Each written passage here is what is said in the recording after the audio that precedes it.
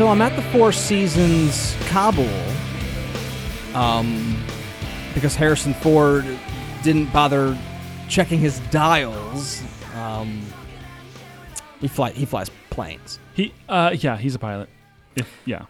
So you ended up in Kabul? I'll just skip ahead to the end. Let's see, we're holed up in a building, gunfire, and I'm thinking, we got to cross the street right now. If we move now, we can take the high ground, fire signal flare, whirlybird comes, picks us up, we go home. Mm-hmm.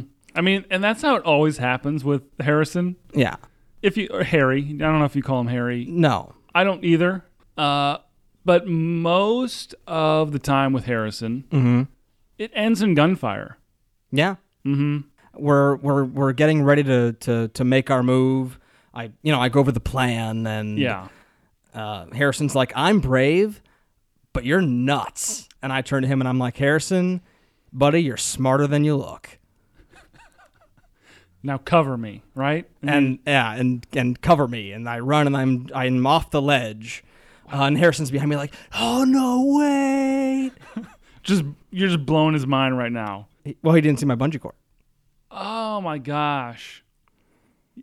So I kind of fall way down. Did you not see your bungee cord? I fall down like 3-4 stories. Mm-hmm. And I detach and slingshot over the street.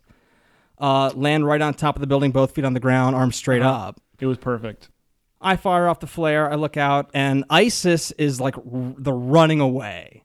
I mean, I would assume they'd be applauding. And yes, and there was some scattered applause. But mostly, and some of them did have shit-stained dresses on, because I do think they were mostly scared. And not to be gross, but that's what I saw, Steve. And I'm not surprised at all. Like, there's a surprise level, and I'm at baseline 0 right now. And by the way, if you see something, say something. And if you don't say something, I'm going to come to your house. I'm going to make you say something, and that something's going to be ouch. And I'll get my buddy Liam Neeson to join along, because he has special skills, if you don't know. He'll find you. Oh, brother, he'll find you. He has a nose like a bloodhound, that man. It is incredible. Hey, welcome to All About Rush, a complete and... I'm going to do it right, though. Mm-hmm. Hey, welcome to All About Rush, a complete and chronological analysis of the transcendent Canadian rock band Rush. I'm your co-host, Rory. And I'm Steve Mills. Steve, Rush has been filling... Rory! Okay. Oh, no, sorry, continue. You just wanted to do it? Yeah. It felt right. So, all right, I'm going to start this over. Okay, I won't do it this time. Steve, Rush has been filling our cars, our hearts with music I can only describe as so good since the late 1960s. But the sad truth of it is that all good things do come to an end. Rush is essentially in retirement, feeding ducks, napping in the sunny spot. I don't know if they're feeding ducks. I think they only have Canadian geese up there. Those seething, feathery bags of hate and spitefulness. And you're right, and that's how they are, and I do know animals. Mm-hmm. Well, yeah. But I don't think that the American audience knows, like, the other country's animals. So I'm saying like an American animal that they would know. They would know. Well, they may just call them geese here. So they're feeding a water bird, okay? I'll give you that. I'll give you that much. We can agree on that. It's a waterfowl. Probably breadcrumbs, maybe some grains. Yeah, but that's what they're doing in retirement, feeding waterfowl. Mm-hmm. Buying gold. Probably. I'd put your money in gold right now. Or land. Land is cheap. Yeah. Land is cheap right now. Yeah. Mm-hmm. Anyway. So we thought it would be a good idea to introduce some of our favorite up-and-comers who do have a chance of becoming the future of progressive rock and perhaps command their own army of nerds. Oh, my gosh. Someday. It'd be great. It would be great if they did. Rush is passing the torch a little bit. They really haven't come out with anything new They've sort of remastered some of their old albums recently, but Right. Since 2015, I think they've been in at least quasi-retirement. yeah. So it's about time for them to pass the torch to some other lesser well-known progressive bands. So let's talk about some of these bands that we think are so good and, maybe with our help could become really good. Yeah, so I hope we can do some good for we can help Rush out with their torch. We'll share the load. We're going to share the load. It's a heavy torch to pass. So Rush, take a brick off that shoulder and just put it on ours and just pile them up because we're going to help you out. Yeah, we're going to give that torch. We're going to break it up. We're going to give to a bunch of people, and we're going to help them out while we help you out. Yes. So we've spent some time. We've gone to countless.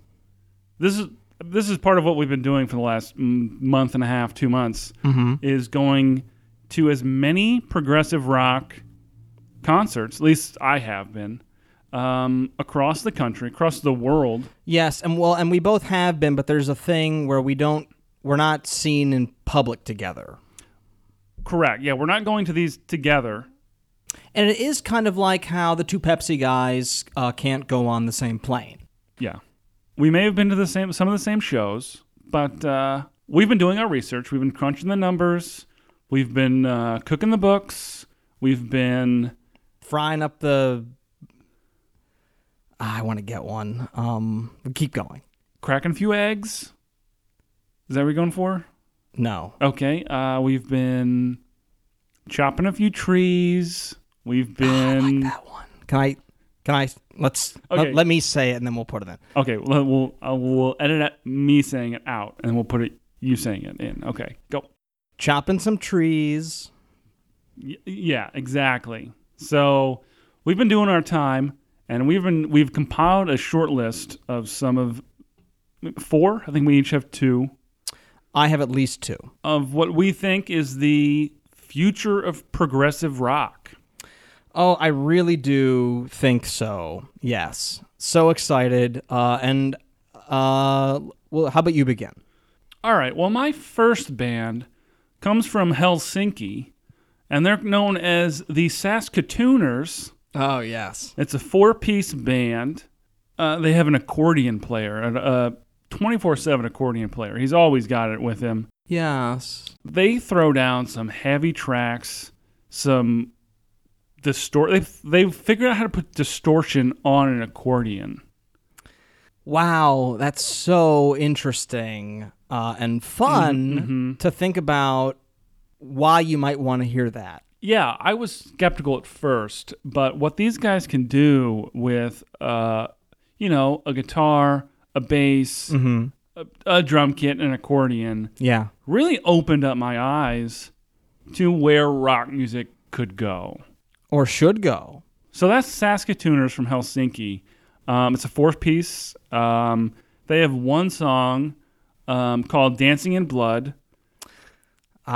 Yeah, pretty heavy subject material, but a pretty light tune. So they're throwing curveballs left and right, and I can't hit them, but they're hitting me hard. Oh, and that's such a good way to explain what they're doing to you. Mm-hmm.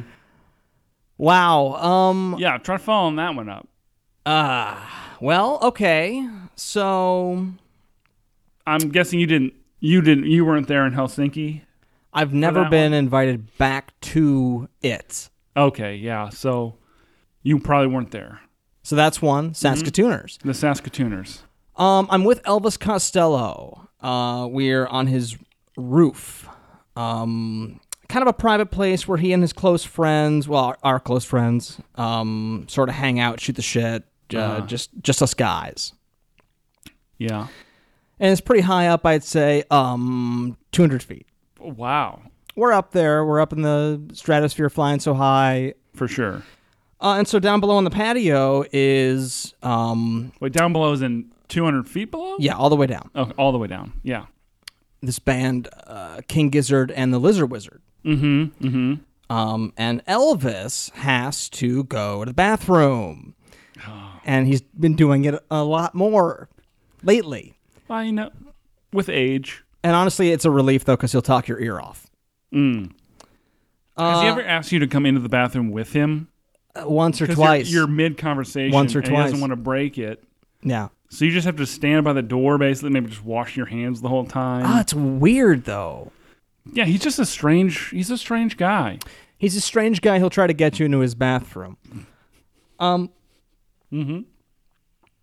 So he goes, and I can finally just, listen to this band, and they're doing notes and chords that I haven't heard before, Steve. You haven't heard them before. You're saying. I thought I knew them all. Yeah. Wow. And so right away, I'm like, oh, these guys have got something. We have the ear for it. Knowing the fundamentals of music, we can really pick it out. We can tell when someone doesn't know the fundamentals. The fundamentals, Steve, are if you're building a house, that's like the carpet. Everything's on top of that. You get to an empty site, you're going to throw down some carpet, and then you're going to build up from there. And everybody knows that. Start with the carpet. They've got that carpet down. Carpet's down. So later on, I go down, I introduce myself, and no need, they know who I am. And I say, like, I like their stuff. They should put in a full album together. And I think they've done like 11 since then. Wow. They really took your advice then. Well, my point is that these guys are good. And, they still have plenty of time to begin growing those feet so that they can one day try to fit into those shoes that Rush does wear. They are some big shoes to fill. I hope they can keep doing it. I hope they can keep building on that success of 11 albums. And I hope this podcast can really help them boost that fame. I think they may need that as an up-and-coming progressive rock band. It's the All About Rush bump. It can transform careers, and we've seen it so many times. We're going to see some headliners. You're going to see King Gizzard up there in lights on the marquee. And doosh, doosh, doosh, lights come on, and they're up there, and they're the first band. And well, they're not the first band. I mean the best band. They're the best. Yeah, they're the best band. First best band. This next group is a couple of guys that I heard out in Colorado. And they've had some local success, I'd say. They go by the name Tool, Tool. And from what I can tell, it's more of a progressive metal style. So it's in the same genre, the same wheelhouse as Rush. And they've had a few albums. I don't know if they've done well. I don't. Well, and so my crazy brain is kind of wired like a giant music Rolodex. So let me just flip through that, and maybe I can see if they have had any success. No.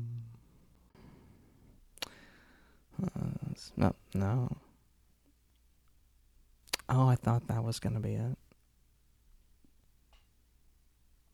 No. Nope. So no, So Tool, go ahead, bump yourself up, and hold on tight, because it's going to be a wild ride. I want to say the lead singer owns a winery, even. So that may be his day job, and he then plays in this band on the side. Record some takes, stomp some grapes. We've all done this. And I'm hoping that with this endorsement here, the All About Rush endorsement, we can get him to quit that winery, do this full time.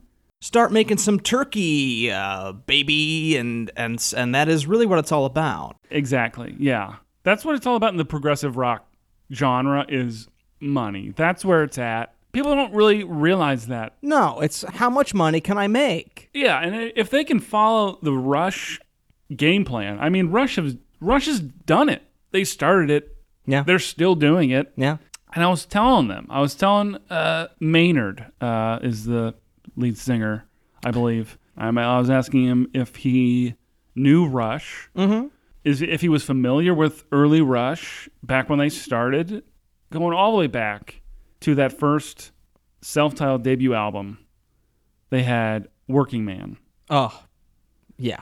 He didn't. I don't think he knew. I don't believe he knew. He said he did, but I didn't believe him. But I gave him some homework. Reluctantly I said, okay, so you know Rush. Do what they did. Stay modern. Stay with the times. Yeah. But have fun with it. Do what you're doing, and just keep doing it, really. Sage advice, Steve, and Tool, that is coming free of charge. And we're going to give you the All About Rush bump out here on the East Coast. So, Tool, put your goggles on because it is going to get very icy and cold in the stratosphere that we are launching you into. We got one more. Yeah, I think we have at least one more. This was a hard list to come up with. I know. There's just so many. Okay, I'm hosting SNL. Musical guest is Marvin Hamlish. He did the soundtrack for The Informant with Matt Damon. Right. And there were a lot of kazoos in that. And so he's just kind of, playing the kazoo part into a microphone. And he was leaving all the pauses in, so it did feel very empty. Was he doing the entire soundtrack, or he was doing a couple tracks of it? Yeah, just a couple tracks of the kazoo heavy tracks. I guess. Okay. Right. And so after the show, I'm talking to Marvin. He's telling me that he was only there because the original band had dropped out last minute. Oh, okay. Says he'd rather be home making love to his wife. Marvin would. And I have heard that he says that to pretty much everybody he talks to. So who was the band that pulled the power play? And I did forget to ask him that. Oh, okay. But so even for us to just kind of hint at this band, I think, is going to do a good deal for them. Oh, for sure. They're going to get at least another shot at SNL musical guest after this podcast. Yes. To any of them. We would love to see them really hitting the big stage. Good luck, guys. We wish you the best, and you are welcome. And so we are going to take a quick break here. We will be right back on All About Rush.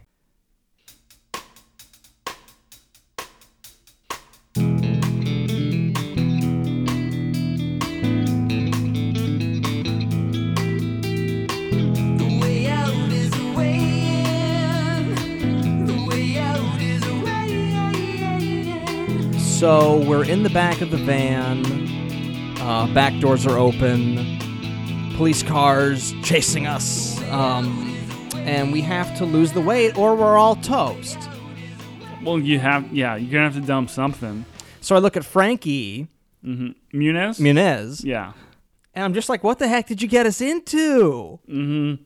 Yeah, he's notorious for that. So we're pushing crates out of the van. They're falling onto the street, breaking open, exploding wood everywhere, making a big mess. Well, are you pushing out the priceless Egyptian artifacts or? Well, no, I'm expecting to see. We're pushing out these crates. I'm expecting to see all of these rare birds that were supposed to be kind of packaged, right? And so instead, Steve, guess what was in there? A bunch of oddly shapen bananas. Yeah, you got it. Wow. First guess as well. And so the police cars and their tires are on them and they're slipping and they're oh my gosh spinning out. Yes, they would naturally. I mean, yeah. And so we do get away. That is the number one use of bananas is actually countermeasures. Secondary. That's primary use for it. Secondary use for it is eating them. People are eating these things, Steve. So you're pushing out crates of these misshapen bananas. Funny looking ones. Yeah, they're really weird. Maybe some are different shaped colors. like a star. Oh my god, that's hilarious. That is a funny shape for a banana. One was cowboy hat. Wow. Hey, welcome back to All About Rush. Steve, let's talk about Rush's 17th studio album, which was Vapor Trails. Oh, I would love to. We're finally in the 2000s. We're in the new millennium. So what were your initial thoughts, reactions, musings, feelings, assertions, criticisms, bewilderments, befuddlements, opinions, revelations, statements, declarations, affirmations, or just what you think? It was loud. It was loud. But Rush did Rush.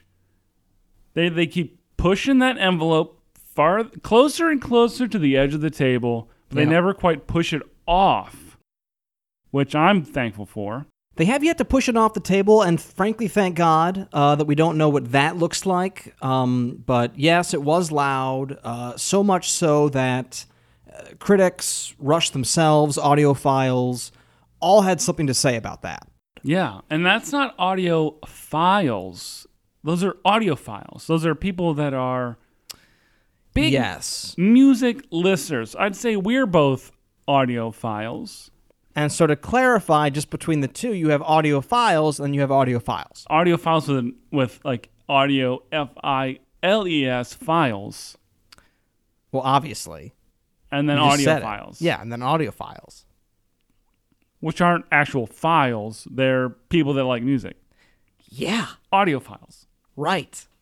Audiophiles were they had things to say about the volume of this album. Okay. And also this album did take 6 years to come out, the longest ever. And during this time, Neil Peart had suffered some personal tragedies in his life. Mm-hmm. His daughter was killed in a car accident, and then 10 months later, his wife did succumb to cancer. Yeah. Heavy stuff for in a 1 year's time span. Heavy stuff, and Steve and I are also no strangers to adversity and tragedy in our own lives. Mm-hmm. I mean, take Tammy, for example. I mean, thankfully she has pulled through from the car accident. And I did hit her with my car a few months ago, yes. Yes, so she has recovered very nicely.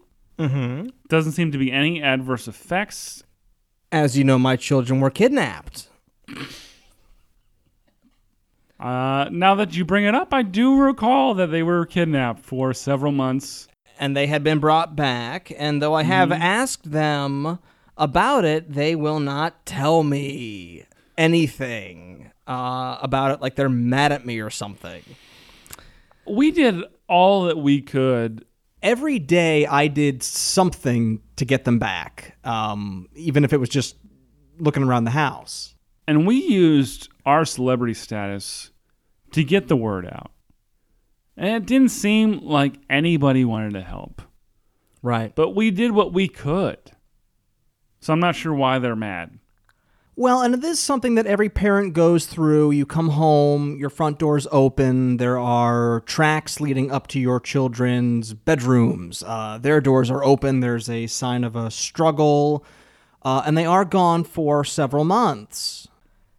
And then they're home again. See, that's one of the reasons. And Steve, they've got an attitude. Well, and so now they have an attitude. Now, oh my God, they've developed an attitude over this. Yeah. Wow. See, this is one of the reasons why Tammy and I have waited to have kids. Right. Oh, boy, do I get We're it. just not prepared for the kidnapping stage. And so my question is this, Steve, does personal tragedies create musical inspiration? I'm sure that any personal experience you'll bring into the writer's room. Yeah. So any such a highly emotional moment as losing a family member, a close family member, is easily translatable into you're writing as a musician. So it would be hard to say that it didn't influence this album in any way. Neil takes a 55,000-mile motorcycle soul-searching road trip, comes back, writes a book called Ghost Rider Travels on the Healing Road, which is actually track 3, Ghost Rider. A couple years later, Hollywood gets a sniff of this book, and we get a movie called Ghost Rider. Yeah, which they took in a completely different direction. And it stars Nick Cage, which I think may have smoothed over some of the details and did create some plot points of its own. They may have misconstrued Neil's notes of being hot-headed a little bit during his anger during his road trip. His burning, flaming anger and his quest for redemption, Steve, I think was left largely intact. I think so. Penance and his sort of... This was his way of dealing with that loss and processing. Yeah. Which was harder to find in the movie adaptation. You have to kind of pick through it and watch it a few times and just sift through the mise en scène and find the... And it's in there. And I think in the movie, Eva Mendes, her character, is almost a metaphorical symbolism of his wife, in a way. And they both had, like, pretty big boobs. Exactly. But I think that her being there on set, and I'm sure Neil Peart was on set as well, really gave him comfort through the entire production process. Right. And I think it was probably at the end of that where he felt comfortable coming back to the studio and laying down some of these tracks on paper and playing these out. Well, and that's kind of how they did it with this album. 13 tracks. It's a lot. And it does not include keyboards, synthesizers, just standard instrumentation. It's bare bones. This is a bare bones album. They're getting back to the roots again. Bare bones, back to the roots, just jamming out and recording these sessions and then kind of mixing together the tracks from that. And so we've done this. Oh, yeah, for sure. I've gone on many 55,000-mile road trips in my life. Yeah. And every time I get back, I will jam out in the studio and just throw that on a recorder. I'll just jam out again. I'll go on another 55,000-mile road trip, come back, record the next part. I'll pull up to the studio. I'll see your motorcycle outside. I hear very loud music, and you have taken off all your clothes and left them outside. Yes, I often strip down in the nude if I'm recording by myself. It's only if I'm recording by myself. Yeah. It just really gets me in tune with the music. If you're in there with a bunch of clothes on, you're not in the music. And you do have to jam. It's so true. In 2003, when I released my album From My Heart to Yours, I had recorded about 4 straight months of audio that I did boil down to about 3 tracks. And so in Rush's case, they got 13, and that's pretty good. I mean, they had 6 years to boil down to 13, so I think it proportionally is pretty good. And just for a little bit of context, I'd say, when we say he went on a 55,000-mile road trip, I mean, to get perspective on this, on the length of that in itself, from Cleveland all the way out to which is where we are now. Center of rock. Right. The rock center of the world, Cleveland, Ohio, out to, let's say, L.A. Yeah. You're looking at no more than 5,000 miles. Okay, L.A. is, and that's California. That is and West Coast. West of here. We're going west. It's a state. It's called California. You can find it on a map or most maps. Yeah, that's roughly, I'm going to go no more than 5,000 miles. And he went on 55,000 miles on a motorcycle before this album. He came back and threw all of those 55,000 miles onto this album. Mm-hmm. He squeezed it in, mushed it in. And that being said, it does feel like a pretty conventional rock album, post-grunge. Yeah, after all that, I would think it'd be a little more of a emotional album. Mm-hmm. Maybe a missed opportunity. Maybe he just needed to get back into the studio and back to what he loved doing to get back into the swing of things. So, right. And the way that Rush gets back in the swing of things is just laying down a sick rock track. We've seen it time and time again, and now once again, Geddy and Alex are lacing up those tennis shoes and going for a run up and down that fretboard until your face is somewhere on the floor. Right. And that's pretty much what happened during this album. Mm-hmm, mm-hmm. Now, it has been clear for some time that Rush has stepped away from program music and those kinds of narrative themes in favor of something not so goddamn nerdy and something that would be maybe less likely to have your head end up in a high school bathroom toilet. Yeah. You're no longer in the school's AV club. You're in the freaking huddle of a football game getting your head pounded by some heavy bass riffs. Heavy hitting riffs. And some snare drum. 3 stars from AllMusic, B+ from E! Weekly. But people don't listen to this to hear what AllMusic thought. They want to know what's the master's scoop. Right. So, Steve, what are we thinking? I would give this one, based on everything they had gone through over the previous 6 years, especially Neil, who was their head writer all of these years. He was the one that wrote all of their songs. It's true. Judging on, and I'm going on that sort of, that's my jumping point here. Yeah. I'm going to give this a 4 out of 5. Mm-hmm. Just for that sheer willpower to write a kickin' rock album here. It's a testament to the strength of the human spirit. To come back after all of that and write 13 tracks can't be easy. Can't be easy. And take it from us, it's not. Yeah. Let's say your daughter and your wife die and now write an album and people say it's easy. Well, it's not. It's not. I mean, look what Frank Castle did in The Punisher. His wife and most of his family died. Mm-hmm. He didn't go out and write a rock album. Oh, I know he didn't. He buffed up and went on a murderous rampage to revenge his family. And he did seek revenge, and that is another form of courage. That's all it is. Mm-hmm. Mm-hmm. And get used to it, Buster. And Neil had that different color of courage. Yeah. And he put all those feelings on paper, the best that he could. And he walked away with a solid rock album. So yeah. I'm going 4 out of 5.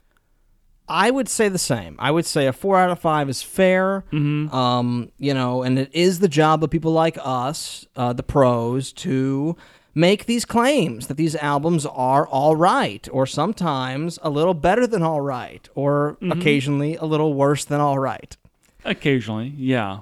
And so critics go ahead and skewer us for that. And yes. All I can say is do go ahead and put me with carrots and green peppers and keep it to 5 minutes on the side.